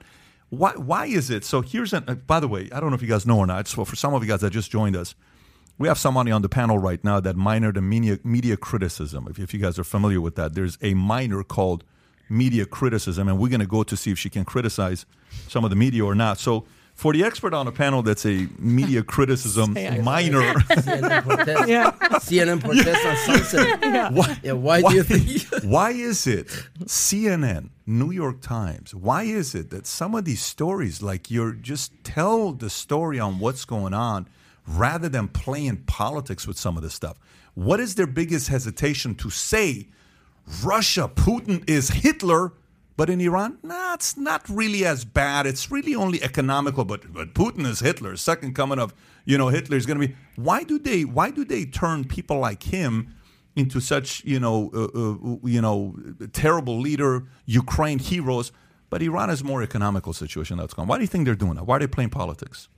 I can't speak to Putin, but CNN has stepped up their coverage in the last week. I've seen Jake Tapper covers it almost nightly, and they are showing the videos. They were one of the first people that I think that showed what was happening at Sharif University and the violence that was and the crackdown that was happening on the students. So I will say they have stepped up. Christiane Amanpour just interviewed Shirin Ebadi, who is the first female in the Middle East to win a Nobel Peace Prize, and did her basic ending message was, she asked Miss Ebadi, what do you think should happen? She said, it has to be regime change. So they're saying it and they're showing it now. Other networks need to follow suit. I didn't find, I know some people found this problematic. I felt like she was making a statement. And on this? Yeah. No, I love that she did this. Oh, okay. I thought you didn't like it. No, I salute. I'm like, well, this was great. Of course, because this the visual great. was no, absolutely. Perfect. I want her to do more of this. Yeah. Show this. Like, hey, why should women? You know, the whole concept about if you don't wear a hijab, it's like a woman walking around naked. That's what Khomeini said in '79, that a woman not wearing a hijab is the same as a woman walking around naked. Mm-hmm. I mean, and for some people to say, well, that's the norm here. We believe that. No, but this was great. I like the stand she took with this one. And this was right in the thick of, I think it was just a few days after Mahsa Jina died. And so she was like, of course, and they're on American soil. So it's different. If she was in Iran, I'm sure she would have put it on because and she said that. Yeah. She but said, she's like, I'm not doing it in America. Not in American soil, but you're in our country. Why am I supposed to wear the laws are here on my side? Patty John, I have nothing against Christian Amanpour. She was born in our street. We were like neighbor. But generally and originally, if you ask majority of the Persian people, they see the origin of the Shia branch of Islam just created by UK. There's a history on it, exactly how they send it, how they designed it, how those majlises showed up, Ayatollah above and above, and how they just trained to speak Farsi. Everybody knows about the role that UK played behind the Shia. So Persian people originally don't have a good opinion about the CNN, especially what happened in the first 79. You think that? Yeah. Most Persians to me are Democrats. Most Persians are CNN driven. Most Persians it's pretty split these days. I think it's 60-40 is for my feeling. I mean, when I was in LA. Have you seen the last week protest right in front of the CNN building in Sunset Boulevard? I did. Oh, wow. I 5,000 people there. Yeah, but I think for the most part, most Iranians, 60, I'll go 60-40, most of them are Democrats. So I would assume that's like their We lean media. liberal in the States. But why do they though? Why do Iranians lean liberal in the States? I don't know. I'd be curious to know. But does it have anything to do with Iran, or is it more to do just pure philosophy? I am because of domestic policies in the United States. So I believe I'm pro-choice, I'm LGBTQ rights, I'm Black Lives Matter. So that's me. Internationally, with Iran, I think the Democrats have screwed up the response. Not everybody is unified in what they're saying against Iran. So I'm disappointed in that. But yeah, I mean, most of us are Democrats, of course, because we live in America. So that's what we want for this country. When it comes to Iran, I can see why there are. I know people that socially are liberal in the U.S., but they have voted Republican because of the Republicans' harder stance toward Iran. Did you hear about what happened with Black Lives Matter just in the last couple of weeks? With the owner, the funds. Yeah. I did hear some stories. What do you think about that? Which one are you speaking about in specific? I just want to make sure it's the one you're talking all about. of them. So yeah. one, a bunch of them. The founder got indicted. Two, Kanye coming out talking about White Lives Matter. Kanye, I just can't with him right now. Three, Osborne. What's Sharon Osbourne? Sharon Once for 90. 900,000. They're interviewing her, and she says, "Look, I wish Kanye would have told me Black Lives Matter was a scam. We gave him $900,000." You know, so what happens here is the following. You're an educated person. You went to a great university. You speak eloquently. You're somebody that's, and a lot of us, in you're hearing like, okay, Black Lives Matter, basic concept. Of course it matters. Yeah. White lives matter. Of course it matters. All lives matter. Of course it matters. But that wasn't the point of Black Lives Matter. No. The saying. Listen, saying but Black I'm Lives. curious. I'm also not talking about an organization right now. I'm talking about a movement. Well, the movement, but the it was leaders started behind the by an movement, we get the organization has just been corrupt, and they're not helping any Black lives in the community. They're just taking all the money and spending it on themselves. Candace Owens just did a thing where they raised $80 million. What is it? What's it helping? What are they helping in the community? But here's the biggest part. Here's the biggest part where credibility is lost. My opinion. Break this apart when I give this to you, okay? What is the job of MSNBC or CNN or Fox or CBS or these guys that are investigative journalists, right? Mm-hmm. How long does it take to find out it's a shit show within a organization? It's your job to do that. But if you don't do that blindly, You just go out there and say, yeah, here's what it is, and then this happens. You know what happens? You lose credibility. People don't trust the media when you say stuff. And CNN's rating is in such shambles right now that they had to fire the guy, fire a bunch of their hosts. They don't know what the hell to do. Brian Williams, that was maybe their best guy that they had, he decided to step away and cannot even believe what's going on. I was a Cuomo guy. I thought Cuomo was doing a decent job. Take his brother out and any of the Me Too, the credibility behind some of the Me Too movement with him. Take that. I'm not talking about that. I thought he was okay. But you realize what they did was so bad that they had to dramatically change it because educated people who went to school followed their truth. And then now it's like, well, we never... the Russia was a hoax, but let's not talk about it because of Durham. We know that was a hoax and it was funded by Hillary. Let's not talk about it. Hunter's laptop. Let's not talk about Hunter's laptop. Let's talk about it 2 days afterwards election. No, let's not talk. There is no investigation. So credibility is gone because they never talk about it. What do you mean they did bad stuff? You said they did so many bad. What are you referring to? With CNN. You said CNN did so many bad things. Everything I just listed to you. Well, I mean, if we're going to talk about networks, Fox News does the same thing. It's just on the other side. So, but then here's what I would say to you. Say you're right. Let's say you're right. Yeah. Would you say you're right about CNN too or no? About that they've engaged in what? Misinformation, bias. Are you kidding me? They're not reporting the news. Yeah. They're holding back news to help political. So wait. Sure, I'm sure there's a bias because they're left leaning. No, it's not about bias. So here's the thing. So how do you judge I don't know, how do you judge a company that's going through problems? How do you judge a company that's going through problems? How do you judge a bad restaurant? Food and service. What else? I would just food. If I say, guys, let's go to this restaurant. Yeah. And lunchtime we go to this restaurant. What's the first way to judge at 12 o'clock that this restaurant may have a problem? If it's packed or empty. If it's packed and people say it sucks, do you believe it? No. No. Let me ask the question one more time. If the restaurant is packed, No. but people say it sucks, do you believe it? No. No. If I they would. say it's awesome, I understand why you would. No, I mean, I've been to a restaurant that got rave reviews and it didn't have good food. If a restaurant is typically bad, it's empty. Yeah. If a restaurant is good, it's full. Unless the ambiance is great. No, I don't know about that. So CNN is the restaurant that's empty and Fox is full right now. Unfortunately, for some people. Do we have ratings numbers to look at? Oh my! Can you pull it up? Tucker Carlson is the most watched show on television, isn't it? Pull up ratings. Well, that's sad, and I don't care for Tucker. It's sad, Carlson. Don't just pull up Tucker. Just pull up rating for all. Wait, but how is this helping Iran right now? No, but you just said you brought up Black No, Lives you brought Matter. up- I didn't bring it up. You said Black Lives Matter. You brought up CNN. I never once said Black Lives Matter. You said Black Lives Matter. You brought up CNN. So from Black Lives Matter, we went into stories. No, you asked. Why are you concerned about this now? You asked. You said, "Can we see ratings?" We're just delivering for you. No, you said. Can we why finish do for her and Persians, show some ratings? You said, "Why do Iranians vote Democrat?" And Yeah. I said, "Because of social issues in the United States." And then I listed a few, and you harped on Black Lives Matter. I said LGBTQ rights. I said pro-choice. I get that. You chose Black Lives Matter. Yeah, sure. I mean, and then we got to CNN somehow, and now we're looking at Tucker Carlson's ugly face. Because again, that's the problem. But you see, what you just said right there is, I think, the issue.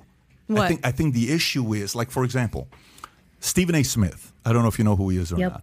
ESPN. Stephen A. Smith is the ESPN guy, right? He's like the Stephen A. Smith is like the Tucker of Fox or the Maddow of MSNBC or the Morning Joe or I've seen his clips. We know who he is, right? he's You know a what he troll. just did? Let me tell you what he just did, which I think we need more of this. So he just launches a podcast. Do you know his first guest? No. Chris Cuomo. Okay. Do you know his second guest? Tucker Carlson. Sean Hannity. Sean Hannity. Well, that's just ratings. By the way, no, but let me tell you what happened. He's on, what's the guy's name? Jesse Waters. Jesse Waters. Some people love Jesse Waters. Some hate Jesse Waters, right? He was a guy that was part Who's of Jesse Waters. Jesse Waters was part of Bill O'Reilly's guy that he would go, man on the street. It was Jesse Waters. Oh, okay. Okay. So, anyways, so he does first podcast, Chris Cuomo. Second podcast he does with Sean Hannity. He's on Jesse Waters promoting his podcast 2 days ago. Jesse says, "Am I your favorite host at Fox?" Stephen A. Smith thinks, "No, I got it. I'm with Sean Hannity. Sean Hannity is my favorite host at Fox." I was like, "What? He said that on national television on Fox?" Can we pull the clip up? But can I tell you something? Can I tell you something? here's what I love about this. I love that because I think like a guy's asked me a question about this morning. Guys asked me a question about I don't know. He's asked me a question about LeBron James. What do you think about LeBron James? I think LeBron could be a unifier. He's not. What do you think about Oprah Winfrey? I think she could be a unifier. She's not. You know what made Obama's speech freaking amazing? Which speech? At the DNC in 2004. The first one? Mm-hmm. What it was so perfect that they did case studies about it, wrote books about it. Because he says, I don't care if you're from Texas, you're white, you're black, you're Hispanic, you're this, you're that. This is United States. Let's figure out a way to make it work together, right? Wait, how are LeBron and Oprah not unifying? They're not. They're no way. You think LeBron's a unifier in America? No way. How are in they? In the NBA, you have to be a Democrat to be in the NBA. Oh, of course. The NBA, name me a one open Republican in the NBA. Go ahead. I'll wait. Because there is none. I just don't follow them that closely now, so I couldn't tell you. But there's none. But you know how it is in baseball? No one gives a shit. Nobody cares. Like, no one gives a shit. The best players in baseball are like, dude, let's just play the game.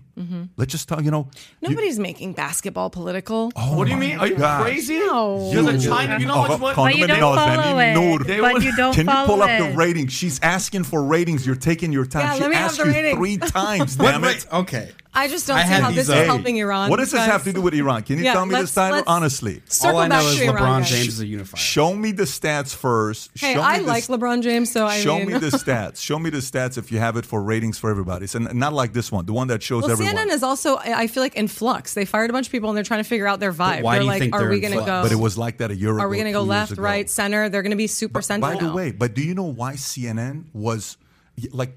I'm not defending CNN. I by understand the it. way. What I'm saying to you is what made CNN so powerful is a guy named Ted Turner started it. Yeah. And you know how he finished it in his book?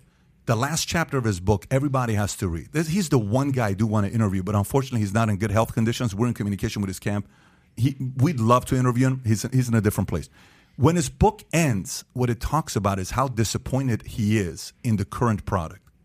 Because it's only one-sided. Mm-hmm. You don't hear both sides of the story. So is Fox News. I understand you're saying so is Fox News, but Fox will actually do some digging and tell some stuff. CNN blindly says, nope. I don't agree with you at all. Okay, so let me ask you a question. 3 years, everybody in America thought Russia was a real deal. None of it was. They came What out. do you mean Russia was a real Russia, deal? Trump. Russia collusion with Trump. You don't think that had anything to do with the election? It's not a matter of thinking. Well, I'm not going to get into that because it has nothing to do with Iran. But It's not that we say that again, but I think this has a lot to do with Iran. I think this has everything to do with Iran. If you How ask so? me, I'll answer to you. I think it has to do with Iran because, in order for there to be progress, we all have to question why we believe what we believe in. How much of it is brainwashing? How much of it is the way we were brought up? How much of it is true? I was an atheist 25 years of my life, purely. I almost became a Scientologist because I went to Scientology churches regularly. I almost became a Mormon because I was around incredible Mormon people, fantastic Mormon people. When I tell you great, phenomenal Mormon people around me. So I said, let me look into this. Then I went and looked at Judaism. I looked at Jehovah, 7-day. I was curious. I'm going out there looking for it. And I'm like, my dad wasn't going to church. My mother was not, wasn't like part of our, like everyday life. I don't remember ever doing a Bible study. I don't remember ever sitting down and saying, okay, kids, let's talk about, such and such. El Calicia. No, nothing like that. And one day I'm like, you know what? This is what I want to do politically. My dad was a, imperialist. Mother was a communist. Kind of a family thing you're raised in. That's a confusing communist. Divorced twice in 20 years. Parents got divorced twice in 20 years. Our parents, you know how you see all these guys, Frisbee, people that are throwing Frisbees down? They threw, plates like Frisbees in our house. It was so entertaining. They could play Frisbee with plates. It was so fascinating, our family. It was a very peaceful marriage that they had. Yeah. Sounds like it. Yeah, it's just very, very good. So the point I'm trying to make is on why this has to do with that, I think we all have to question. Every time somebody says we can't say, Fox said it, it's got to be true. If CNN said it, it's got to be true. If this person said it, it's got to be true. Because if CNN's restaurant is empty, there is a reason. That's fine to say that, but I will never agree with the fact that Fox doesn't give you news with a slant. It's clearly biased and slanted. Of course they do. I didn't say they don't. Okay. No, of course they do. I'm not saying they don't. Right. I never said they don't. Are you just talking ratings? But here's which I still haven't seen. But here's the part. I'll pull it up by the while you're going through this because this isn't the one. There's a ranking that they do. That well, so this pretty bad. This 2.189. Okay, so let's go through this one. MSNBC second 1.277. Fox News Channel cruise to victory in third quarter. Cable news rating, delivering an average prime audience of 2.2 million. I see. Easily outpacing MSNBC, which was distant second to 1.277 million. They're also very sensationalist, and that draws a crowd. Oh my God, that's what I think. So you were sensationalist with the New York Times. So you said you suck. They were. But I loved it. Because it's true. But that article sucked. So guess what? You were right. You can be sensationalist and right. Mm-hmm. Yes. I don't think Fox is right, though. But no, they are right. They are right. They are right. Yeah, they are right. But again, I think my biggest thing is I've interviewed 7 communists because I want to talk to people that disagree with me. We should talk to people that disagree with us. Then I think you should go and sit down and talk to Tucker Carlson. I would love. If Tucker Carlson had me on, he would regret it, but it would be great TV. I think you're underestimating the power of a very strong debater who knows his world very well and knows the other person's world as well. Sure. Very well. I think guys like him, I think the opposite of him was Jon Stewart at his peak. Mm-hmm. I love Jon Stewart. I love Jon Stewart, but I also love Tucker.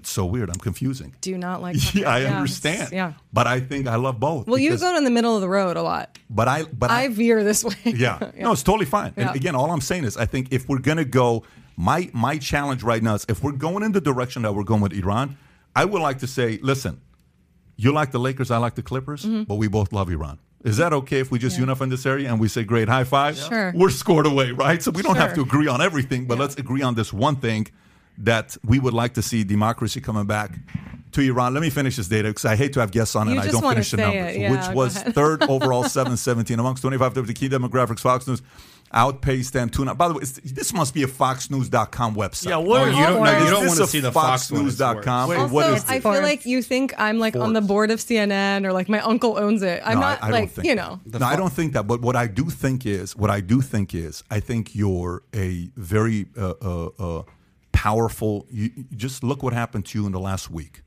and to me, you know, you said something. You said most of us are kind of like, you know, careful on what we say. Different reasons. Some has to do with career, the industry you're part of. You got to be careful because, you know, maybe family traditions, values, Wait, the risk. Careful what did I say about what? Not you. I'm saying you said at the beginning, I said, you know, you were very vocal recently. You said, I've always been not this vocal, but, you know, the risk of your career. You said some comments. Not my career. It was, you said fear. different people have different fears of what they say. Yes. For some, it is career. Yes. Not you. For some, it could be career. Yeah. But I think there's some people that got a voice who are minor in media, you know, criticism that should use the voice more often, and I think it's good for society. I think you guys like when I use my voice when you like what I'm saying. No, but I don't care what you say that I disagree with. I want you to say it. Yeah. And then I want us to have a friendly debate and let the 100%. audience decide. And I don't care if I agree with you or not. Believe me, I've had criminals here. I've had mobsters here. I've had people I fully don't agree with. But I want to poke and ask the question, and then the audience says, screw you, Pat. I agree with them. I don't know. No problem. It's good to go. You get to decide for yourself. Look, I don't like Tucker. You like Tucker, but we want freedom for Iran. So there you go. High five. I got guys, one in 2. We're making friends today. So this is Friends 101. Find areas of agreement. Common ground. Which is Iran. So now let's go back and finish it up with the last 10, 15 minutes that we have here. Yeah. How optimistic are you guys? How optimistic are you with how things are going right now? Obviously, it's day 25 for us. All we're doing is talking about is day 25. For the people in there, it's day 25. And day 25 comes with a lot of suffering and challenges and losses and a lot of different mess. It's ugly, right? How optimistic are you that this could be the one? I know we talked about it briefly a minute ago, but how optimistic are you that this could actually be the one that leads to a bigger thing that eventually we can go back to Iran? Morteza, we'll start with you. I go 200%. 200%. 200%. So go to Vegas, bet on the odds, 200%. Absolutely. We're going to be in Iran next year. That's what you're saying. Absolutely. You think so? You're that confident? These people have nothing to lose. Yeah. I had a message for martial artists, generally, and men in Iran. When all we can do is all we can do. I cannot go back in the country. I'm prohibited to go back in. But if I could, Patrick, I wouldn't wait here 1 minute. Because I believe, seriously, I'm telling you. So we have to get our insurance license in Iran. I told my, we're going to have a branch over there. That's a different conversation, but go ahead. Yeah. I told my daughter, I told my son, if I could go, you wouldn't see me 25 days ago. I would be there. Wow. Because I feel this is a time, it's a responsibility. Yeah. Especially for my generation, that somehow we didn't do what we're supposed to do in our time. In 79 happened. We have to pay our dues. To the kids, 12, 14 years old, putting their life in their hands and in the street, they're getting bullet. And that so-and-so men or martial artists sitting at home and waiting to see, smoke goes away and then show up. It's ridiculous. It's such a shame. Such a shame. We have to go in now. Otherwise, we're going to regret. Patrick, if this regime stays after this event, God forbid, I don't want to even think about it. Yeah. Nobody can remove them anymore. We become worse than North Korea. I think it'll be bad, my opinion. I don't know if it's permanent, like you said, 1,400, 275, the whole thing you were saying earlier. But here's what my worries are with that is $400 billion, 25 years. China's going to own Iran. That's the $400 billion agreement, 25 years. Iran's very upset about that, too. Yeah, but they took the money. Mm-hmm. It's kind of like, people were upset. I know. Yeah. We're on the same page. Yeah. I know, but that's the reason why, how everybody's like, this is the election why you should vote for Hillary, why you should vote for Trump, because this is a different, everybody says the same script, right? But I believe this is like the real one because you don't want to be owned by China. That's my biggest concern, because if we do, guess what? Next time I want to be able to go fly in there and see my family 68 years from now. 68 years from now, it's a long time from now. I'd like to go in the next 12 to 24 months and not have to worry about my life when I go there. So, I'm sorry, go ahead. We're going together. How long do you guys think this is? I mean, they're on 25 days, and I wish them all the best. How long do you think this goes for? How long do you think that? You mean this protesting? Like how long this is going to last? Now. How do you? Because I mean, it can't. it's going to stop. But at some, I don't want it to. I mean, because they're going to be in the streets until these people are shooting and killing. And you were talking about it, the youth. It's the young ones that are stepping up. They're getting killed. They're getting killed. So let me answer you this way. There's a famous saying in Persian. They say, when mullah get on the donkey, doesn't come down until the donkey dies. This thing is not going to get over soon. I hope not. They are going to put so much blood on the street. And guess what? Freedom has a price. Freedom has a price. And if we don't pay the price, we're not going to get it. I agree. Well, and was it your point or your point? You said we're not there. That's the thing that's very upsetting is we know what it takes for something to change. And it's a terrible feeling to sit here and feel helpless and just watch our countrymen get killed, knowing what they're fighting for, knowing all we can do is amplify their voices. There was something that came out today. One of the mullahs said, and he's known for, they're all hardliners, but he's known for just being a hardliner his whole career. He said something like, it was translated as in, whatever grievances you all have, I'm open to talking about it. I saw this briefly when I got off the plane. So shows a crack, maybe a crack, and they're showing that they're worried. Like, okay, maybe if we make some concessions, but the people have had it. They're not in there for reform. They're for change, regime change, democracy, secularism. Right. No, there's the moment you make concessions, they're going to go back to the same situation. And this hijab issue is it was one of the pillars of the Islamic Revolution. So the regime knows if these women because there's all these videos, these women are walking around Iran without their headscarves and people are filming it. If they lose this issue, they know that it's only a matter of time till the whole thing crumbles because that's the one, because then everyone's like, okay, well now we're not wearing this. Okay, well now I want my equal rights too. Yep. I want my word to be, a woman's word is only worth 50% of a man's in court. She can't sing in public alone. She can't travel without permission of her husband. She can't get educated without the permission of her husband. If she wants to get a divorce, it's not up to her. She loses custody immediately. There's a lot of things around it that they're fighting for. So they know once the hijab goes, because that's the biggest, most obvious form of oppression, everything else is going to crumble. And that's why I think they're starting to, we heard somebody say, oh, okay, maybe we can talk about this, guys. Like, they're like, oh, maybe we can talk about this. I hope they don't negotiate. No one's, I don't hope see that they don't negotiate. It's past the form. Nobody wants reform. They're not saying reform. They're saying regime change. That's what they're saying in the streets. So, Paulette. when you were talking about when we talked about CNN and Fox and what does it have to do with Iran? It has a lot to do with Iran because the news media is not speaking the truth. Everything they're talking about, they're like, oh, this person committed suicide. That person had heart condition. So people are being fed that misinformation, and they're learning it from the best. Well, CNN, like I said in the last week, Jake Tapper has been accurately reporting information. And if that's what you guys meant by what does it have to do with Iran, I totally agree. Of course, the media coverage is not enough. We still need more. My friends, none of us are journalists by trade. We're all in the arts or doctors, lawyers. Everyone in the diaspora is like being the news right now because the news isn't doing their job. Yeah, right now I think that's the great equalizer. The great equalizers, we're actually seeing it. Like these clips.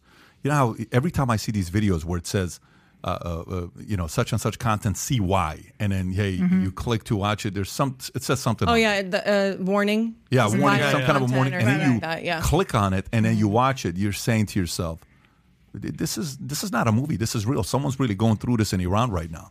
And that's happening. It's getting suppressed on social media very oddly too, and I think it's people from the other side reporting people's accounts.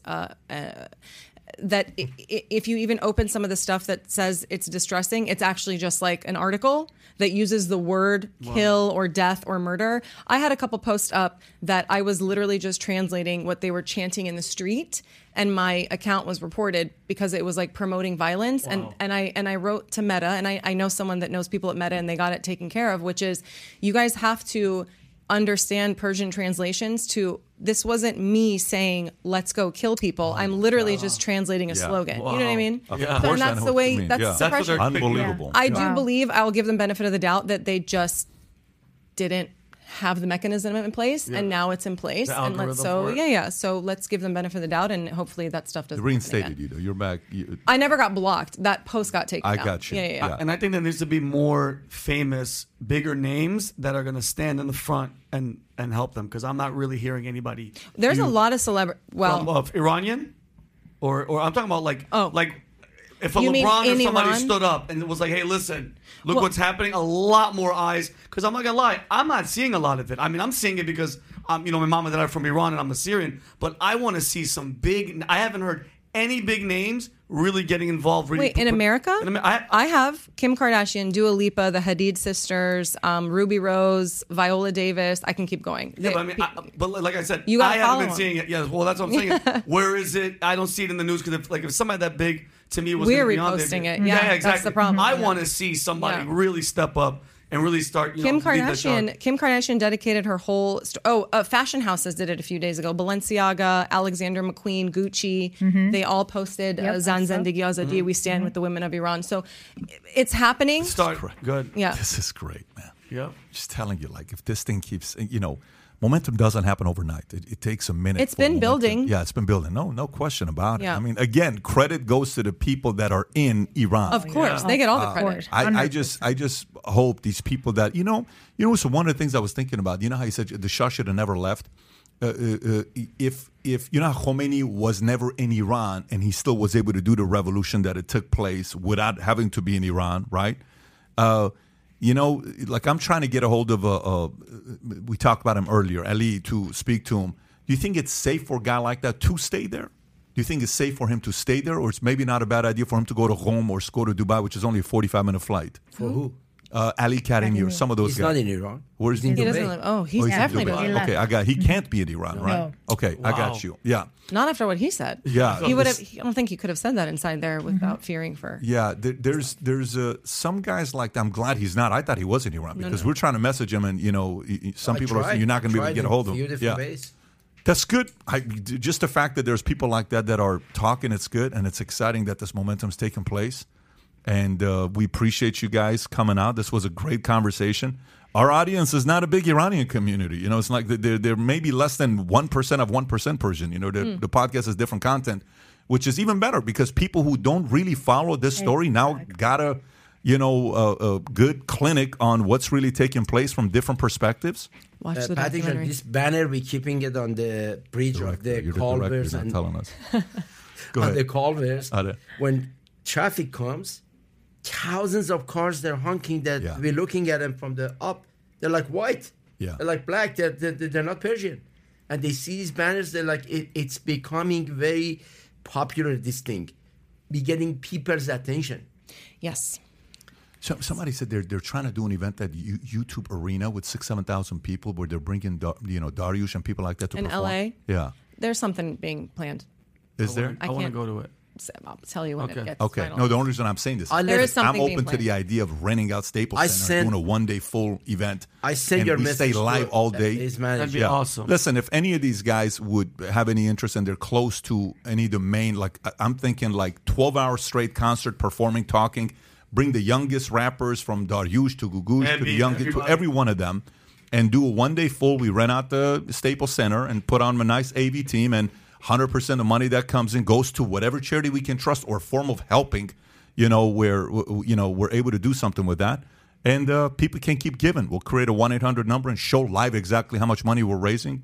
That's not going to be hard. We can do that in the next 7 to 14 days, in the next week or two. I'll tell you about that offline. Okay. But also, there's a group of people that I know too. It's a large collective. I don't know everybody in it. It's Iranians based mostly out of Los Angeles, I think, that have started this GoFundMe, and they're raising funds to buy ad space and billboards in different media markets, so that they can get the word out because it's not being reported on. So that's also happening too. I like that other angle. I like us, like if we know where the money goes to. Yeah. It's too many times you're giving money like to places where it's like the money doesn't do like the whole $900,000 of Black Lives. You want the money to go to a place that you know what they're going to be doing with it. Big people. Is this the one you're talking about? Money for the banners. That is the one. Okay, there you go. Put Not the link banners, below. Ad space and media space. Okay, sounds good. Well, folks, hopefully, if you didn't have any plans about learning more about Iran, you just did, because we had 5 people that are Iranian here. And we were equal opportunity. He's hairy. We had He's Tyler hairy here, enough. He's who by is here default. with us. Tyler, honestly, your commentary tonight was the best. It by was far, amazing. your commentary Took was you fantastic. a little long to get that data for me, but You're talking to the best in the business here.